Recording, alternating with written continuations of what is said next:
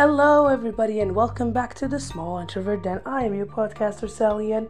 And in today's episode of Did You Believe a Word? We're going to be talking about the word internet.